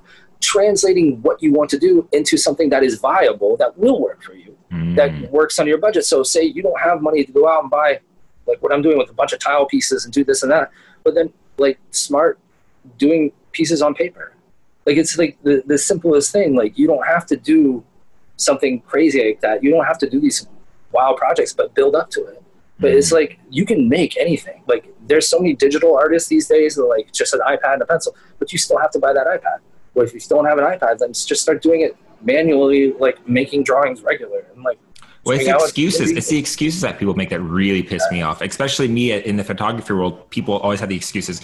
Oh, if only I had this camera. Oh, I don't have the best models. Oh, I don't have access to this. I'm just like, dude, like there's people who literally have careers shooting on their iPhone. Yeah. And you're complaining because you don't have like 30 more megapixels, or you're complaining because you can't afford this like $100 canvas. It's like, well, if you really want it, like, Basquiat sold postcards for $5 in a park and then he walked up to Andy Warhol and the Gagosian guy and was like, hey, buy my shit. Like, you gotta have balls. Yeah. That was basically my first solo show. Wait, what? My first solo show was that kind of, I was coming out of college, and so basically during college, I started doing tour managing for bands, and like I basically took a year and a half or a year off from school just to go on tour. And then I came back, and the professors that I was in with were kind of pissed off at me that I just bailed, because I was just like, I don't know. So when I came back, I wanted to get back into doing all these sculptural shit, and like they basically said, no, just finish out your degree and like do your basic shit. So basically I just went to graffiti before college, went to art school, started doing art school shit, and then basically reverted back to graffiti for my final like senior show, because I was so pissed off that I was just like, well, fuck this, I'm just gonna do this. And then like during the senior show, one of the professors like came up to me and he was like, yeah, this is cute, but it's not going to sell, and blah, blah. And it was before, it's before Instagram, it's before all that shit. And like before really, it was just the time when graffiti culture was coming a little bit into art scenarios. It wasn't respected. It like wasn't respected. Yeah, like people thought when they thought of graffiti, they were thinking of people bombing subways in New York. Right. So basically what had happened is like after that, I got nominated for like what was called a digital print portfolio. And it was, they were like, okay, you're going to work with this digital print master. His name's David Adamson. And like, they have a gallery, and basically you get to do one print. And I had already been designing stuff for a while digitally. And I was a designer at Whole Foods for like 10 years. So basically I already knew what I wanted to do digitally. So I basically had a postal sticker that had graffiti, like I just digitally graffitied it. And then brought it, like we came in, did the session. We had 3 8-hour sessions, and I knocked it out in the first like 45 minutes, 2 hours or whatever of like my first session. And he was like, damn, he's like, do you want to come back for the other sessions and just make shit? And I was like, yeah. And it basically at the end of that, I reverted back to that first one, because I just did a kind of series of little stickers. And it was dope. But then I came back with a bunch of just more like graffiti stickers and shit, and said, hey, remember that thing I did with you guys? If I do a solo show, like a bunch more of these, can I do a solo show here? He was like, yeah. I was like, the graffiti stickers? Yeah. So I did massive like digital prints of these graffiti stickers. This all digital show. Like It was a digital prints, so they were all limited edition. And I didn't realize that when I was walking in and talking to him about asking for the solo show, and he said, yes, and give me a solo show. And then halfway through making the solo show, they said they wanted to represent me. That the people on their roster that they represented there were only like 10 people. Chuck Close, Jim Dine, Jenny Holzler, fucking mega superstars. And I was just like, I was on this weird totem pole. I was at the bottom, but I was on like the people they repped. And I was like, holy shit. Like how, like, I don't understand. And then I had a second solo show with them, and then they shut down their gallery a couple of years later and everything. Like, it was a great experience. But like people come up to me and they say, how do you get your start? And I'm like, I don't fucking know. Like, it's the same thing. Like, I don't know. Like, you just, like, have balls and you just try to go for it. But, like, you don't do it in a dickhead way. But, like, literally, you just, like, I didn't realize, like, showing graffiti stickers to the guy and being like, hey, can I do a solo show if I do more of these? I think it'd be cool. And like someone could have easily been like, oh, this is silly. There's no way. Like, you were just like, no, let me just ask this dude. And my first solo show almost completely sold out. And it was crazy. I was just like, it was wild. But it was like one of those things. It was like merging my world and my culture into theirs. Like, I had friends, like, I would go to the Black Cat all the time and drink. And I had my friend Arnold, who was a bartender at Black Cat, just serve 40s at my solo show because they weren't used to that culture. R.I.P. Black Cat. Yeah. So we were just like serving 40s at the show. Dude, I love that. 40s at an art show. Dude, that sounds like the most lit art show ever. It was fun. It was a lot of fun. Yeah. And it's like the way, you should do it. You do it how you feel and how you warrant it and everything like that. But it's the same thing. I'm not comparing myself to Basquiat, but it's like a funny story because like I never would think that. I would never think like that's an impossible thing to do. It's like showing someone your work in a decent manner and thinking you can get a solo show out of it or doing something. But like it's that culture these days though, where people don't put in work. Because I had put in a ton of work before that to get to that point of just even mastering a craft of thinking like I can digitally create this in 2 seconds because I had put in the work learning how to do that process. Or just try. It's like those building blocks built upon each other to where you won that, I guess, position to even have the opportunity to let alone ask. It's like, it's like these little incremental things that you told along that story that makes sense. It's not just like, oh, I had a solo show through this guy who represented Chuck Close. It's like, no. You didn't see all the other shit before that Instagram didn't show you. And, put in work. Was that the first time when you had that show, like that, like a bell went off and you're like, oh shit, like maybe I can do this? Like, was that like a big moment for you? It was. And it was also a big moment that the professor came to the opening. And yes, I love that. He apologized. No way. Yeah, he apologized. But it was an eye opener for sure. My first solo show went great. My second one kind of tanked, and it was like my own fault because I got cocky. But it was like that lesson I learned where like, don't hold yourself, like always believe that was literally the name of my first show was Underdog. And like always hold yourself to that. Like never sit down and think you're the best. Like always think that you've got to come up and do everything you can. Man. Like you have to hustle as hard as you can. Why do you think your second one tanked? What happened? Cocky. I got cocky. It wasn't anything other than like I personally let myself down because I didn't put in as much work as I could. And it's like those things where I was like younger and I was going out drinking all the time and I could have put 10 times more work into it and I decided not to. I decided to just like, do what I did and like fuck everyone, blah, blah, blah. And then it wasn't a negative attitude towards people. It was just like my attitude of just like going off and having fun and whatever.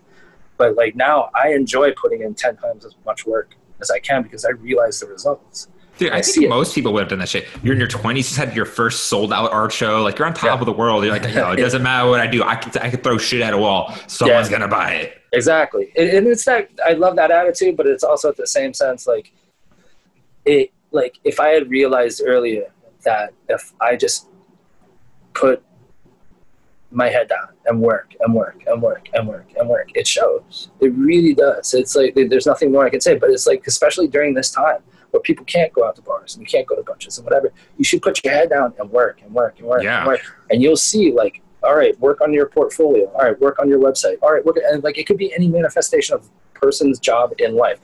Like if you're a hairstylist, like figuring out new techniques, like figuring out this.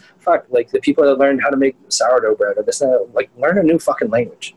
You know what I'm saying? Like better yourself. Like you have every opportunity. You got 45 minutes to take a language like podcast and learn how to speak. Yeah, you got Duolingo. You can take a shit and learn Spanish. Like it's kind of crazy. Exactly. So it's just like that's just my personal ethic. Like that. How do I do it? It's just like work. Like I mean, it clearly works, right? Like, and this is maybe a lofty question, but what is it that you're working to? Because from my perspective, you've done so much, but what is that for you? Joy. I mean, like it's it brings me happy. There's no, I mean, money's money. Like you can make money and blow money and like whatever. Like at the end of the day, like it's also cool getting new toys and like playing with new things that make art and whatever. But like at the end of it, it's just like I love making work. I love getting out there. I love that people want to support me. I love like that when I'm humbled by like people wanting to buy my work and they say, hey, I really love your stuff. I've been wanting to get this for a while. It's really wild. Like, it's really wild for someone to say that to me all the time. Like, I'm never used to it because, like, at the end of the day, they're supporting my family. They're supporting me. They're supporting my career. And, like, I'll never, ever take that for granted, ever. And it's just, like, one of those things, like, it just brings me joy to, like, keep doing what I'm doing. Like, there's always an end goal of somebody making money and making rent. And I understand that. I'm in that game. But at the end of it, if you don't enjoy what you're doing, you're in the wrong fucking job. It's like what Gary Vaynerchuk says, love the process. Yeah. Get out of the process. I mean, it's like, of course, sorry, what were you going to say? The solo shows are the end process, but like sometimes the solo show, like having the shows, like they're not as cool as making everything. Because like you have those epiphany moments. You have those like wow things. You're just like, oh my God, why didn't I do this earlier? But like, it's still that epiphany, or, oh my God, I love where this is going, or, oh, this is a fucking mistake. But like, you relish in like burning yourself and making the mistakes. It's like, those are those things. It's life. Like, it's the same thing.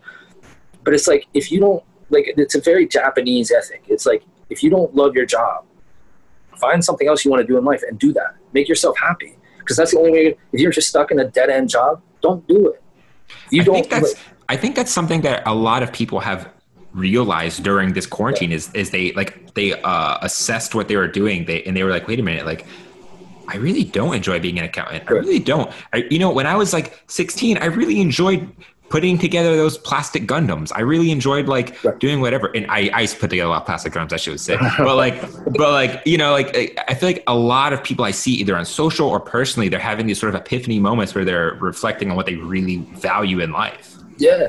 But it's that thing is that like people like, I understand the mentality of someone's working a job and there's like, I can't not work my job. I can't, I want to do skydiving for a living and I can't just not work. I'm just like, well, it's like, cool. Are you happy? Are you happy though? Yeah. Are you happy? But the thing is like, are you putting in effort to change that? Like, I understand that, but like when people get off their job, they go home, like they chill out, watch TV, and then like, play Xbox, and then they go to sleep and like whatever.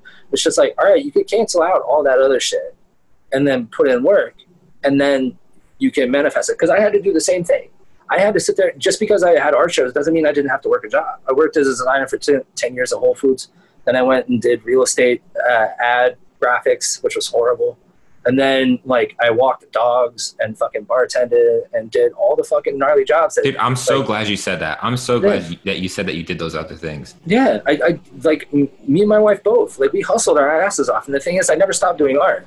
Like I would take like time to figure out how to make it work. And then it got to the point where my last job was bartending. And I would just figure out, like, I would just keep making work where I had to stop scheduling so many shifts. By the end of it, I could only do one day a week. And at that point I was just like, well, fuck it. There's no point of doing 1 day a week if I'm only gonna make $60 when I can do whatever and make like 200. So as soon as I quit that job and put 1,000% more effort into where not having to do that 8-hour shift or whatever it was, I saw results immediately. I figure it's like a weird fucking infomercial. Like I saw results immediately. Like you stop your job, quit your job. Yeah. It was that epiphany moment where it was just like, holy shit, why didn't I fucking do this earlier? If I put 10 times more effort, 10 times more thing, and busted my ass to figure out how to do this better, I would be able to do this all the time. And it just like, that was like 10 years ago. And it's just like one of those things. It's just like, you have to have those moments. Like you have to trudge through life and figure out, well, what do I do? What do I do? How do I learn? And then just fucking do it. It's crazy. I'm so glad you brought up that you worked those other jobs, because that's the part on Instagram that people miss, that people don't talk about. That like along this whole interview, someone could have thought you just, had these awesome art shows and you made it this whole time. So that's why I was like, oh, I'm so glad you said that, because it's like the humanizing element where it's like, dude, it's like, don't just quit your job. You haven't even had a show. You haven't even made a sale. Don't just quit your job. Like it's okay to walk. It's okay to do this. It's okay to do that. Most people that you see who are killing it and doing big things, they probably have some side hustle that they're not telling you about. Yeah. It's called weaning yourself off. Like that's what I'm saying. Like you go from full-time to part-time to like no time, and you're doing your full-time now for yourself. And like, that's the thing. A lot of photographers have to figure that out, of how to schedule clients, how to get other clients doing work that they necessarily don't want to do, but all of a sudden it pays the bills. It's the truest thing in the world. I've had so many commissions where, like when I was younger, like people would be like, yeah, I want you to paint like this Obey Giant thing. And I'm like, that's stealing. I'm not going to fucking paint that. Like you draw those lines and figure it out. But then there's other clients that came along and said, yeah, I would love a mural of my dog in this style and da-da-da. I'm like, it's not really my steez, but I'm going to do it because I need money. Dude, I can't tell you how many stupid shoots I've done for couples and wedding shits. I'm just like, all right, I just need the money. There's stuff that you do you don't want to do, and there's stuff that you really you do it because it's in the vein of what you can do. It's in your thing. But like at the end of the day, like if you can get to that point where you can wean yourself off all of it and you just 100% put in effort, it works. And like that's what I said about giving back to my community, because like I wouldn't be shit without that. And after having do that, like I've come up from a broken home. I've come up from busting my ass, hustling a job. I was homeless at one point.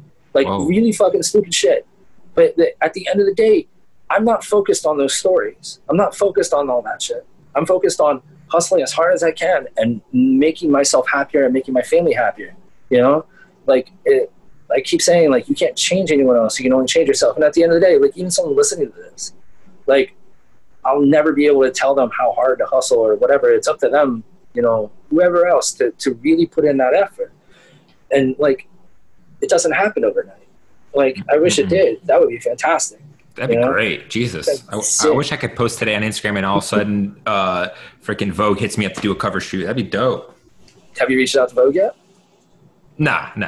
Why? No, but I'm just saying. I'm saying reach out. See what's up. Well, so personally, like, that used to be my goals at one point, and that would still be nice. But as I've gotten more into like YouTube content and the podcast and doing my own art exhibitions, I can't really say that it's my priority to be like a Vogue fashion photographer. Right. Yeah. I mean, but it's your goals change all the time, you know? Like, that's what I'm saying. Like, I love knowing that. I love getting older. I really, really do. There's a lot of people that hold on to that mythology of not aging. Like, my hair's getting gray. Like, I understand it, but like, it doesn't change the fact that like the knowledge that I've gained from my life, like, immeasurably have helped change me and make me a better person, I believe. And like, that's what I love. I love that process of going through this and like knowing, because there's like, not me, but there's people that are called masters for a reason. They've gone through their entire lives figuring out one simple thing. Like, that's the same thing, like the job thing, the Japanese ethic of like, give 1,000% to your job. If you love it, do it 1,000%. It's such like a cool Japanese concept. It's a concept of being a master of one thing. Like, the guy who rolls the best sushi, makes the best rice. Like, that culture promotes this mastery of like a one individual thing. I think I've always thought that was so cool. Yeah, Euro dreams of sushi, right? Like that guy. I mean, that's a great one. Yeah. But like, before his movie, like, I guarantee he was busy, right? After that thing came out and they did it, like, God, you can't even get in there now. Like this, and they took away the Michelin stars as well. Like, they took it away for a reason. Is because an average person cannot go in there and eat a meal. That's the reason for a Michelin star. You know, I've got problems with Michelin star because why is a tire manufacturer making a guide about food? I'm just saying. That's what they say. They say that as well. They said, we're just a tire company. The food guide is not what we're about. We're just a tire company. But then all of a sudden it turned into this whole thing where, you know, now they have secret food people that go in and judge you. Like, people are so scared of it, right? Like, is that a reviewer? Is that a food blogger? Like, we gotta make sure. God, that's a sick job. I want to be a food blogger. I don't even want to be a food blogger. I just want to be a food reviewer and say whether it sucks or not. Like, you don't even have to do that. You know, DC food porn. Oh yeah. He's not even reviewing it. He's just breaking the shit in half and showing you how gooey the chocolate chip is. Like, he's not out there like saying it's good or bad. Smart. I love it. He took like the highway on that one. It's brilliant. I like, if you can do that and it makes your life easier and your job easier. That's what I'm saying. You have to master that. Like, you have to master like what's the best shot? What's the best thing? Like, what's the best cookie crumble thing? I don't know.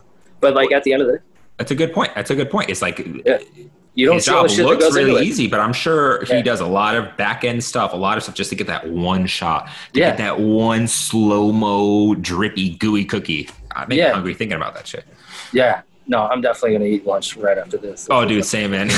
Entirely starving. Dude, this is kind of going back to what you said earlier. Yeah. Do you, and this is something that I wonder now in today's, do you think it's still relevant for artists to go to school for art? Like, is that still a practical, relevant thing for someone going from high school, thinking about, you know, their life and their progression towards being a full-time artist? I get asked that. I'm 50-50. There's definitely knowledge in having someone sit down with you and show you something. But the thing is I've never seen a real good art curriculum that shows the entire thing of what it's manifested into now, because it's always changing. But showing how you need to use Instagram, showing how you need to be a business person, showing how you like whatever, because all the time, like, you have to look at it comparatively and competitively. The people that are teaching you are artists. Just because they're an art professor doesn't change the fact that they're artists, and this is their supplementary job to help them get through life while they're making art. You know what I'm saying? At least you hope so. Yeah. But I mean, even a lot of my friends, they're artists and they've done art things, and I applaud them. It's not like I'm saying this is about them. I'm saying this is what I experienced when I went to school is that they don't tell you this super duper cool secrets about grants or maybe you'll get a grant class and you'll learn about it. But those people are going after those grants or this and that and the other well as competitively as you are. So why would they give you a leg up on those type of things? And like that was one of the things I experienced. That's interesting. Yeah, that's really because you're competing with your professors in a weird way. In a very weird way, because what if you're like really baller at making art and they're just like mildly average, and then all of a sudden like you realize that like they're going after the same grant you are and you get it, and then all of a sudden there's an animosity. It's really a weird dynamic, but it's also in the same sense as like there's stuff in colleges like you can't learn without going to it. So like you can't get a medical degree without going to college. You can't become a lawyer without going to college. But there are certain things like being an artist, you can definitely fucking do it. Are there like certain techniques or certain other advantages of going to art school that would maybe be more of a pro like that was? Well, that's what I'm saying. Like like it's required for you to take a ton of different things. So like you can take painting and you take sculpture and you take printing and you take these things and you learn the basic rudimentaries of it, and then you figure out which one you want to do. Because when you're an artist and you go to art school, it's like I've found like everybody emulates as soon as they get there. They want to be a Jackson Pollock or they want to be a Cause, or they want to be a this or that and the other.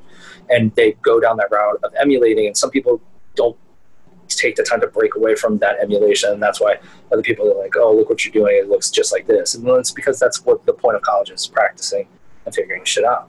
But, or worse, what I'm scared of is some artist is gifted and college tries to mold them into something they're not. Truth. Yeah. But it's like also like I don't like we have this conversation, me and my wife, about telling our son, like, you go to middle school, you go to high school, and then you go to college. It's like you don't have to follow that path. You like really don't, because like during the age now of information, you can get everything almost entirely online. Facts. It's whether you want to do it and learn, because like you can learn everything you want about silkscreening online, but like learning the tips, the tricks and stuff is like really when you have a person that's with the knowledge sitting in front of you, or whether you do an internship or whether you go to school for it. It's like one of those figuring out how to make it work when you don't know how to. And like, but that's the thing that I'm saying, like, look at what quarantine did. How many people became a gardener? How many people became a baker? How many people became this? Like, you don't need a ton of shit. Like, you can learn how to paint watercolors with Bob Ross. Like, yeah, you don't have to go out to eat. You could stay home and cook. You could do. You don't need the gym. You could just go run and find a tree branch and do some pull-ups like I've been doing. Yeah, exactly. And then, like, that's the amazing thing that people are going to learn through like this whole thing is like this has given you self-sufficient evidence that you can make it without having to go to college or having to go to school. But also it's scary to think, to tell some artists, which is already a hard job when you're starting, is like, hey, go strap up with some debt just to get out and have to work that part-time job probably even longer to pay off that debt. And I find that it doesn't make sense to me, especially from my photography background, where if looking back, if I was like, all right, Bruce, you wanted to go to college for photography, I would have told him to go and intern for someone and not go to college. I've been like, yo, that'd have been a way better experience, and you could have progressed a lot faster than if you went to school for 4 years. Yeah. And like, I mean, car mechanics, like 9 times out of the time, you just have to go be a mechanic. Like you go, like people are like, oh, well, you know, didn't have to go to school for it. You just became a mechanic. Well, you had to learn like some way, shape or form. It's just like that's how you find, like, I think it's amazing when people do certain things and they realize that what they want to do with their job comes later in life. It's not what they found in the beginning. Mm-hmm. It's always the truest thing, I think, as well as college, because someone goes like, I went to college to become a lawyer, and then I turned into an artist. It's just like, all right, cool. Like, that's right. Wow. But I mean, like, it's just like, yeah, do you want to rack up $40, $60, $80, $100,000 worth of debt that carries you and stays with you the rest of your fucking life? Well, it's even more wild to think that like those lectures are literally on YouTube. They're literally online. You could watch those same lectures someone's paying. Yeah. And even now the person's going to virtual school, which is even more wild to me. And they're still paying the same amount. I'm like, is this going to be the crash of the college system? Is this moment where people kind of wake up a little bit? I hope so personally, but yeah. I think it's a 50-50 too, because like you can have anybody jump on there saying they're an expert or something, and then all of a sudden it comes around, they don't know shit about shit, and they get That's true. That's very true. But at the end of the day, I think, you know, like I said, like just trying to be positive, going through life, trying to be a better person. But like for me, just like hustling and trying to be a better artist all the time. You know, it's a rad world we live in. Even with these crazy days, Like I'm really excited to see what comes out of this, because like, you know, our generation, this generation, the generation before me, whatever, no one's gone through what we're going through right now. Yeah. You know, so, I mean, the world's been fucked a bunch of times. Like they've had like in Europe, they had like 2 million died from the Spanish influenza or whatever it was. Like the Black Plague or something crazy like that. 200 million. 200 million. That's insane. Like this is a drop in the bucket. It's not great, but like this is nothing compared to like shit like that. Or even what's happening in like China right now. And if people don't really think about it, but the whole Hong Kong government, that stuff is crazy. Yeah. Oh. I mean, Portland, I don't know. Like there's shit going on. That shit's crazy too, man. That's a whole other can of worms. Yeah, there's a lot of stuff going on in this world. I'm like very, very lucky to be in DC. Like very lucky to have like the numbers be real low. Very lucky for our community to support each other. Very lucky for a lot of this shit. And we'll just see what the future holds. But like for me and my wife and my son, like very positive about the future. Like very like I'm excited to see the amount of creative stuff like come out, but like how much better like we can be as a city and as a society coming out. Well, also, man, City of DC is lucky to have someone like you here. So I mean, on behalf of everyone, thanks, dude. Like you, I put on for my city. Like, you know, you've inspired me, and who knows how many other people to like do cool shit. And especially after like talking to you here, man, I'm like, I get it. Like I get it. I'm stoked. I'm just happy to be able to shoot the shit. You know, it was fun. So, dude, awesome. Yeah, man. Really appreciate you coming on. And guys, anyone listening, if you're on YouTube, like, subscribe, all that bullshit, and connect with him on Instagram, Kelly Towles, whole 9 yards, and it's Towles, Towles. All right, that's it. Yeah. That's the angle. Peace out, guys. Thanks.